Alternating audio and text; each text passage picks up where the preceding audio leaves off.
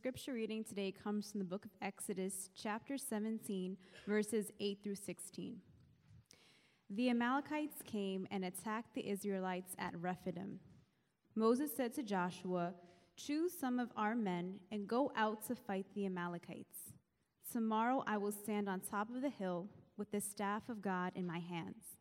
So Joshua fought the Amalekites as Moses had ordered, and Moses, Aaron, and Hur went to the top of the hill. As long as Moses held up his hands, the Israelites were winning. But whenever he lowered his hands, the Amalekites were winning. When Moses' hands grew tired, they took a stone and put it under him, and he sat on it. Aaron and Hur held up his hands, one on one side, one on the other, so that his hands remained steady till sunset. So Joshua overcame the Amalekite army with the sword.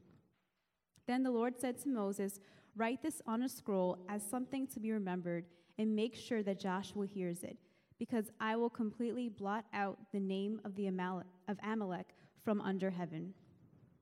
Moses built an altar and called it, "The Lord is my banner." He said, "Because hands were lifted up against the throne of the Lord will be at war against the Amalekites from generation to generation." This is the word of the Lord.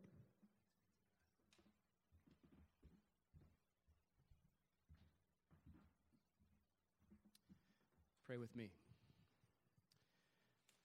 Father, we know it would not do us any good at all to look at your word unless your Holy Spirit also came and gave us understanding and spoke to us from it. So we ask that he would do that for us today. Amen. The passage that we're looking at today, I think, invites us to discuss the topic of prayer. And so with that topic in mind, I want to touch on three different thoughts. I want to first talk about the importance of prayer. Then I'd like to talk about the power of prayer. And then finally, I'd like to talk about the person who is praying for you. So we'll start with the importance of prayer. We're studying the book of Exodus right now. We're at the point in the book where the people of Israel have left their slavery in Egypt. They're on their way to the promised land, and they are right now in the middle of this vast wilderness when all of a sudden, without warning, a fierce tribe of nomadic warriors called the Amalekites attacks them. And Moses, seeing what's going on, it turns to Joshua, who at this point, this is 40 years before the Battle of Jericho. So Joshua's just a kid, inexperienced young man. Moses turns to Joshua and he says to him, verse 9, "Choose some of our men and go out to fight the Amalekites. Tomorrow I will stand on top of the hill with the staff of God in my hands." And then as we read, he spends the whole day with his hands like this. Now, in the Bible, the lifting of one's hands was like Moses does. This was a common posture of prayer. You might recall earlier in Exodus 9, there's an occasion where Moses promised to pray for someone, and he referred to prayer, he called it stretching out my hands to heaven. It's just a common way of praying.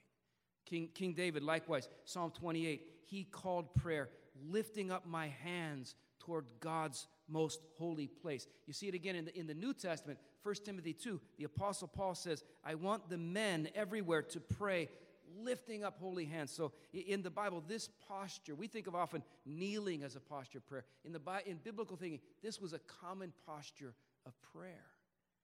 So Moses' physical posture in this passage would just indicate that while Joshua and his men were going out to fight the enemy, Moses and his friends were staying behind to pray. That's kind of the scene in this passage. You've got two groups of men. One group goes out to engage in deadly physical combat. The other group goes to a prayer meeting. And the question that I want to ask is, which group of men was engaged in the more important task? Now, how would we know the answer to that? Well, listen, when you study historical narrative in the Bible, and that's the genre of literature we're looking at today. When you study historical narrative, one of the ways that you can determine the point that the biblical author is trying to make is to read the story and ask yourself, what details are included in the telling of this story and what details are just kind of left out? And the reason you do that is because when something is really important, that you'll find lots of details. So in the part of the story where you're just given lots of description, the author is saying, this is what I want you to know. This is important here.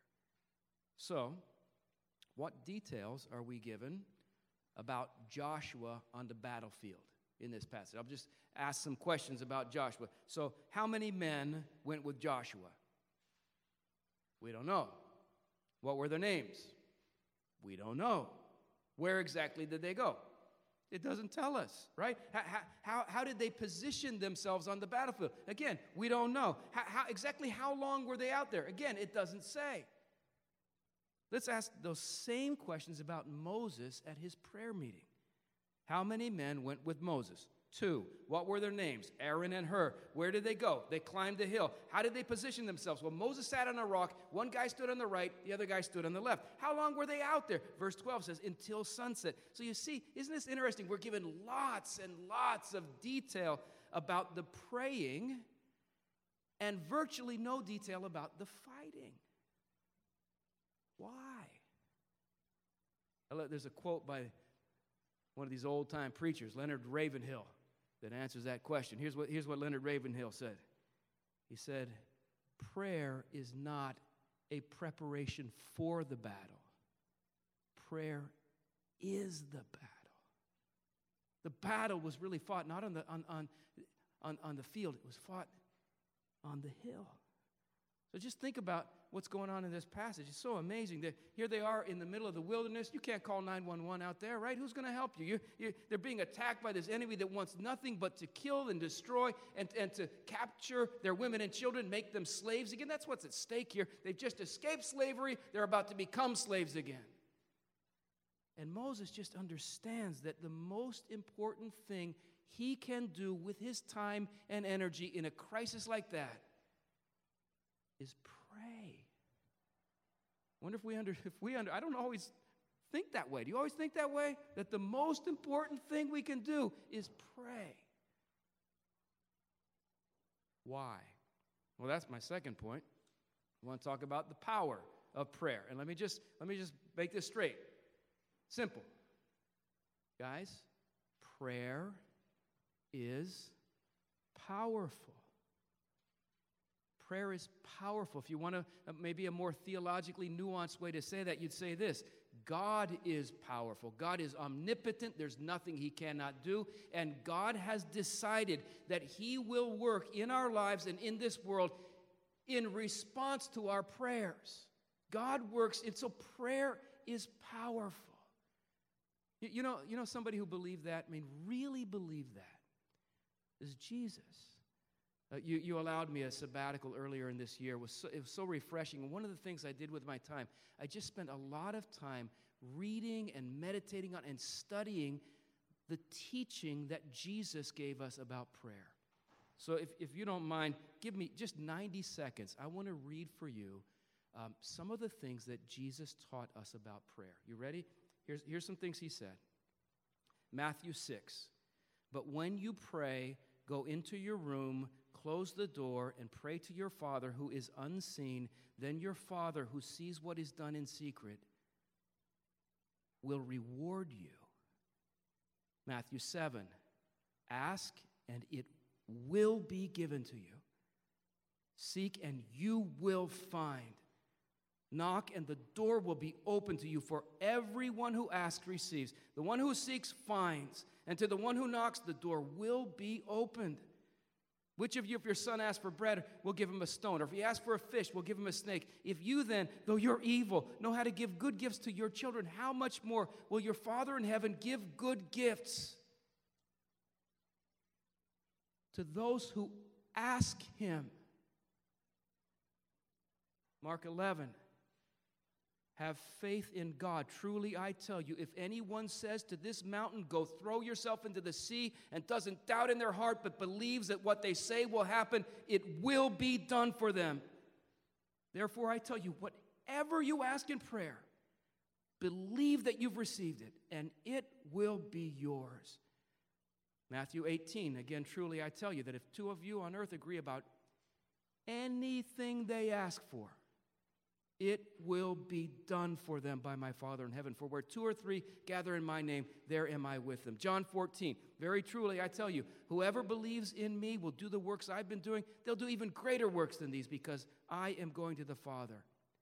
And I will do whatever you ask in my name, so that the Father may be glorified in the Son. You may ask me for anything in my name, and I will do it. John 15, if you remain in me and my words remain in you, ask whatever you wish, and it will be done for you. Again, John 15, you did not choose me, but I chose you and appointed you that you might go and bear fruit that will last, and so that whatever you ask in my name, the Father will give you. John 16, I'll end with this. Very truly I tell you, my Father will give you whatever you ask in my name. Until now you've not asked for anything in my name. Ask, and you will receive, and your joy will be complete. Now, let me ask you, how do you feel when you hear those words? If you're like me, some of you kind of feeling like, oh man, somebody needs to put some qualifications on this. Explain, the finer points of this. When you can expect this to happen, when you can't. Let's put some fine print at the promise, the bottom of this promises. And listen, I agree, if that's what you're thinking, that yes, indeed, we need to interpret biblical promises within their broader scriptural context. Can I ask you guys something? Did you hear what Jesus said? Did you hear what he said? We live in a therapeutic culture, and it shapes the way we think. And so here's what I found. A lot of Christians who are really committed to prayer, if you ask them why do they pray? Why is prayer important to you? They'll say something like this. Well, the reason I pray is it just kind of centers me. It gives me emotional balance. So the reason I pray is because I get filled with this peace. It just carries me through the day. Or the reason I pray is because it gives me a closer sense of communion to the Lord. I just feel closer to God. And let me say something. There's nothing wrong with those things. Inner peace, emotional balance, a sense of communion. Listen, those are all good things. And I would say that, yes, Scripture says that those are byproducts of a healthy prayer life. But Jesus never taught those as being the main reason why we should pray. In fact, he didn't even mention those as reasons why we should pray. Jesus, listen, again and again, Jesus said the reason why we should pray is because we need God to do something. Just need, and we expect God to work in our families, our church, our neighborhood, our life. We need God, and that's why you pray. So God will do something. So that he will forgive, so he will restore, so he will provide, so he will protect, so he will deliver from the enemy who attacks us. You pray. Why do you pray?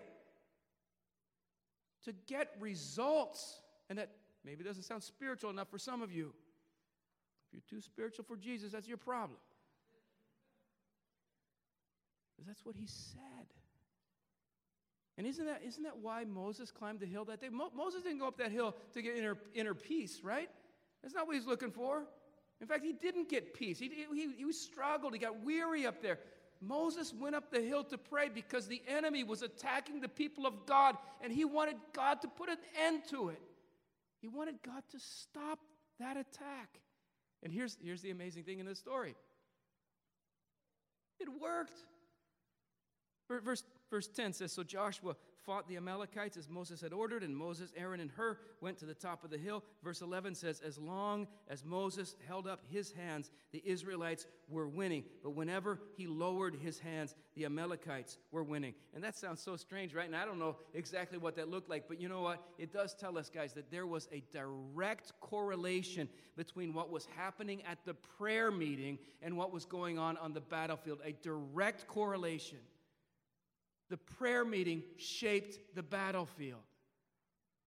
In fact, you get to the end of the story and you understand it was the intercessors that day, not the soldiers, right?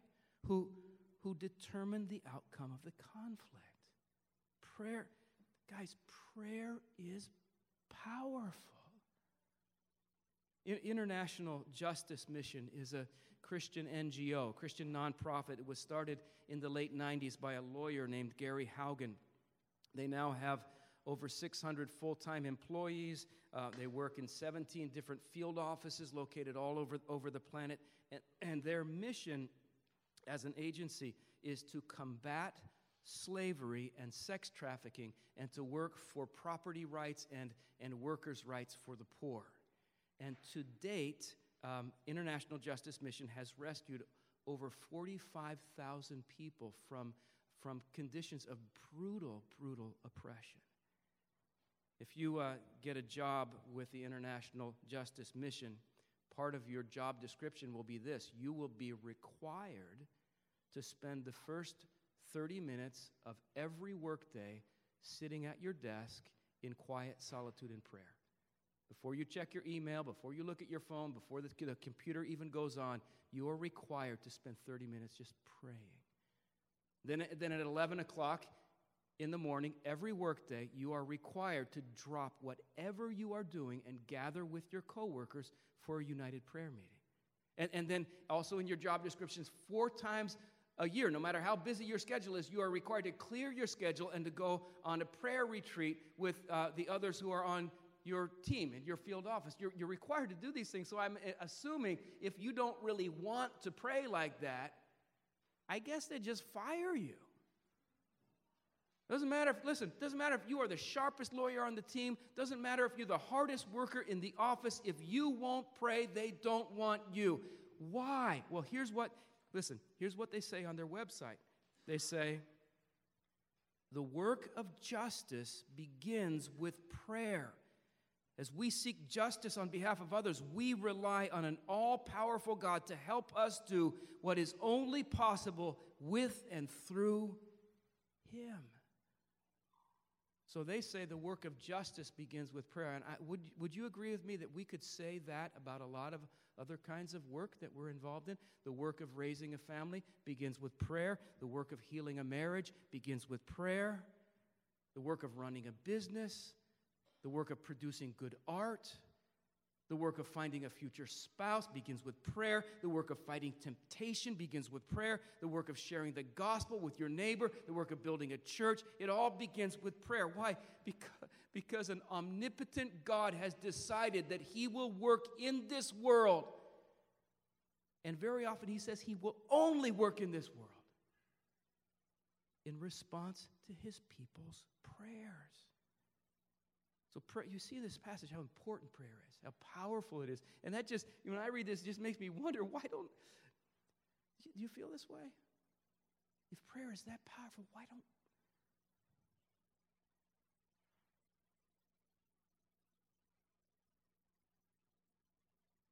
don't we pray more? As a church, why don't we gather to cry out to God? With our families, why don't we pray more? I mean, I don't want this to be a guilt trip. A guilt trip, making you feel guilty. I'm offering you the power of God in our lives. It's so amazing. So important, it's so powerful. And then my third point, I want to talk about the person who's praying for you. And I admit, this point is kind of disconnected from the other two. And the reason is because I kind of want us to change our perspective. We've been kind of looking at this passage from the perspective of Moses on the top of the hill, interceding for the soldiers. Let's kind of change our perspective and look at Joshua for a moment. Can we do that? Let me ask you, can you imagine how Joshua felt? He's just a young man. He's never seen combat. None of his men have ever seen combat. Their whole lives, they've just been slaves, right? As far as we know, he has no leadership experience. He's being sent out to fight against these Amalekites. These were basically professional killers. That's how they lived. They would raid and invade and maraud and rape and enslave. That's what they did. That's what they were good at. Joshua has to go fight them. Can you imagine how reassuring it must have been for Joshua, knowing that Moses was praying for him? Just how reassuring, how comforting, how that gave him courage. Moses was up there. It's like out there, every moment on the battlefield, Moses is up there praying for me. The only problem was sometimes Moses stumbled in his intercession. Sometimes he faltered as prayer support. His arms grew tired and they fell down. And we read, whenever his arms are up, Israel is winning. Whenever his arms are down, the Amalekites are winning, right? And so, and by the way, this is not describing a basketball game. Understand, it's not like his arms went up and the Israelites hit a three-pointer and they pulled into the lead, then his arms went down, there was a turnover, the Amalekites took the lead. No, this is not basketball. This is war. So every time Moses grew weary and his arms went down, or every time his faith, he's like, I don't know if I believe God is going to answer. Every time he got distracted and his mind wandered, every time his prayer faltered, it's not, listen, every time that happened, a Hebrew man died. Every time his prayers faltered, that meant some Israelite mother was going to bury her 18-year-old son that night. I mean, this was serious. They needed Moses to pray, and he did his best. But it wasn't quite good enough. He kept getting tired. His arms kept falling. And so what Joshua really needed is he needed someone who could pray for him perfectly. And someone whose prayers would never falter. Someone whose intercession would never cease. Not even for a second. And he needed someone, for example, who could pray for him with infinite wisdom. Somebody who would know exactly what Joshua needed for God's will in his life to be fulfilled every second of every day. That's the kind of prayer warrior he needed backing him up. Or he needed someone who would pray for him with limitless love. He would just pray the name of Joshua with this heartfelt compassion for him. He needed an intercessor who had perfect righteousness. Someone who could stand before the throne of God and know that every word from his lips would be received because he stood there with perfect righteousness. So the problem in this story is, as good an intercessor as Moses was, he wasn't good enough. I mean, they won the battle, but some guys died that day. Well, the good news, believer in Christ, is that you have someone like that. You have the kind of intercessor that Joshua needed. You have someone like that praying for you right now. Romans 8:34 tells us his name. It says, Christ Jesus. Christ Jesus, who died, more than that, who was raised to life, is at the right hand of God and is interceding for us. How many of you think that's good news? All right, so we'll make sure you're awake. He is. Not he might be interceding for us, not he used to be interceding for us, not he will be interceding. He is right now interceding for us. First John 2 verse 1 says, we have an advocate with the Father. It's like a lawyer standing before the judge's bench pleading the case of his client. Jesus is your advocate. We have an advocate with the Father, Jesus Christ, the righteous one. Hebrews 7:25 says, Jesus is able to save completely those who come to God through him. Why? Because he always lives to intercede for them. So Jesus, believer in Christ, right now, he's praying for you. And that blows my mind. I don't even know how to wrap my thoughts around that. It's just so mysterious. Somehow, in the center of the infinite glory of the triune Godhead, your name is being mentioned right now. The Son is talking to the Father about you right now. Every second of every day, your name is on his lips. And your name is on the Father's ears every moment of every day. His hands never grow weary. They never fall down. He's always pleading for you. Isn't that crazy? I wonder what he's saying. The Bible never tells us. But I can only assume that Jesus is interceding for you, believer, in accordance with your needs. And why do I say that? Because he loves you. He really loves you, and he cares about your needs. So if you, for example, you need protection, I just imagine the Son standing before the Father, and he is just claiming all of these promises in the written eternal word of God that God has made. He's just saying, Father, you promise to be her shield. You promise to be his refuge. You promise to be his hiding place or her protector. I claim that promise for them. I claim it. Or it might be that if you need provision, Jesus is right now. He is claiming your inheritance rights as a blood-bought child of God. He's saying, Father, she's your daughter. You're not going to let your daughter go hungry. Father, he's your son. You're not going to leave your son in need. And it's not like the Father is resistant to this. The Father is like, yes, I wanted my son Jesus to ask that because this is what I want to do in your life. So this mysterious intercession is going on for you. And it may be today that you need forgiveness. And in that case, I'm sure Jesus is right now pleading the merits of the blood that he himself shed for you on Calvary. Saying, Father, you must forgive him. You must forgive her. I paid for that sin already. So I don't know exactly what he's saying, but I'm sure it's something somehow similar to this. He is praying for you. Christian. He said, well, what if I'm not a Christian? I'm not sure I really trust in Christ. Well, then I would just have to tell you, I don't have any warrant from Scripture to say that Jesus is praying for you if you're not a believer.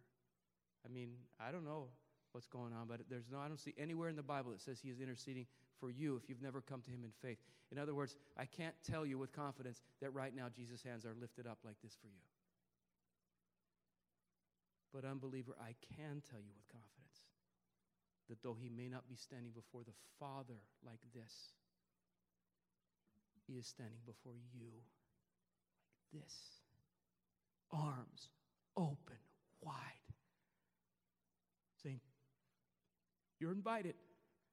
Don't be left out. Stop resisting me. You know I love you. Come to me. I'll put you on my prayer list right now. Come to me. Be one of mine. So his arms are open wide for you. Let me close with this. Moses, verse 15, built an altar, and then he gives it a name. Don't you love Moses? Like everywhere he goes, he's giving names to places. Remember last week they were grumbling? He says, let's name this place Grumbling, right? And today he builds an altar, and he gives it a name. And what a name. He calls it, the Lord is my banner. And they tell me in Hebrew it's something like Jehovah Nisi, right? The Lord is my banner. And we're all saying, what in the world does that mean, my banner? Well, you ever see like Lord of the Rings where they're out there fighting with the swords and everything? They always have the flag in the middle of the troops, the banner. And in ancient warfare, the banner was an indispensable part of their military strategy.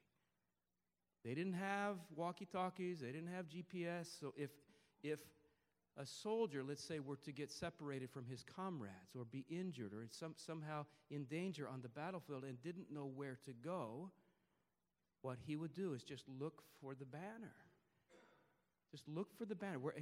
Listen, wherever the banner was, that's where the king was. Wherever the banner was, that's where the strongest troops were. Wherever the banner was, if you just run to the banner, you will be safe. That's all you have to do. No matter what's going on, no matter what's taking place, you look for the banner and you run to it and you're safe. And Moses said, my banner is the Lord. Amen? And Christians, we say the same thing. We say our banner is Jesus. We don't trust in our money. We don't trust in our strength. We don't trust in our professional plans for our life. No. The one we look to is him. When we cry out to Him, we cry out to the Father in His name. We run to the banner, and we're safe. Amen? So let's pray together right now. Jesus, thank you that you are praying for us. Thank you that you never take your eyes off us. You never forget our needs. I think there are some here this morning who are just so discouraged or brokenhearted or hurting. I pray that you just let them know that you are right now interceding for them. Comfort them with that thought. And God, teach us how to fight back against the enemy by praying. We're sick and tired being kicked around by the one who hates our souls. Teach us to pray and expect victory. And for our friends who don't know you yet, may they see the banner of your love in Christ, and may they run to him. We ask in Christ's name. Amen.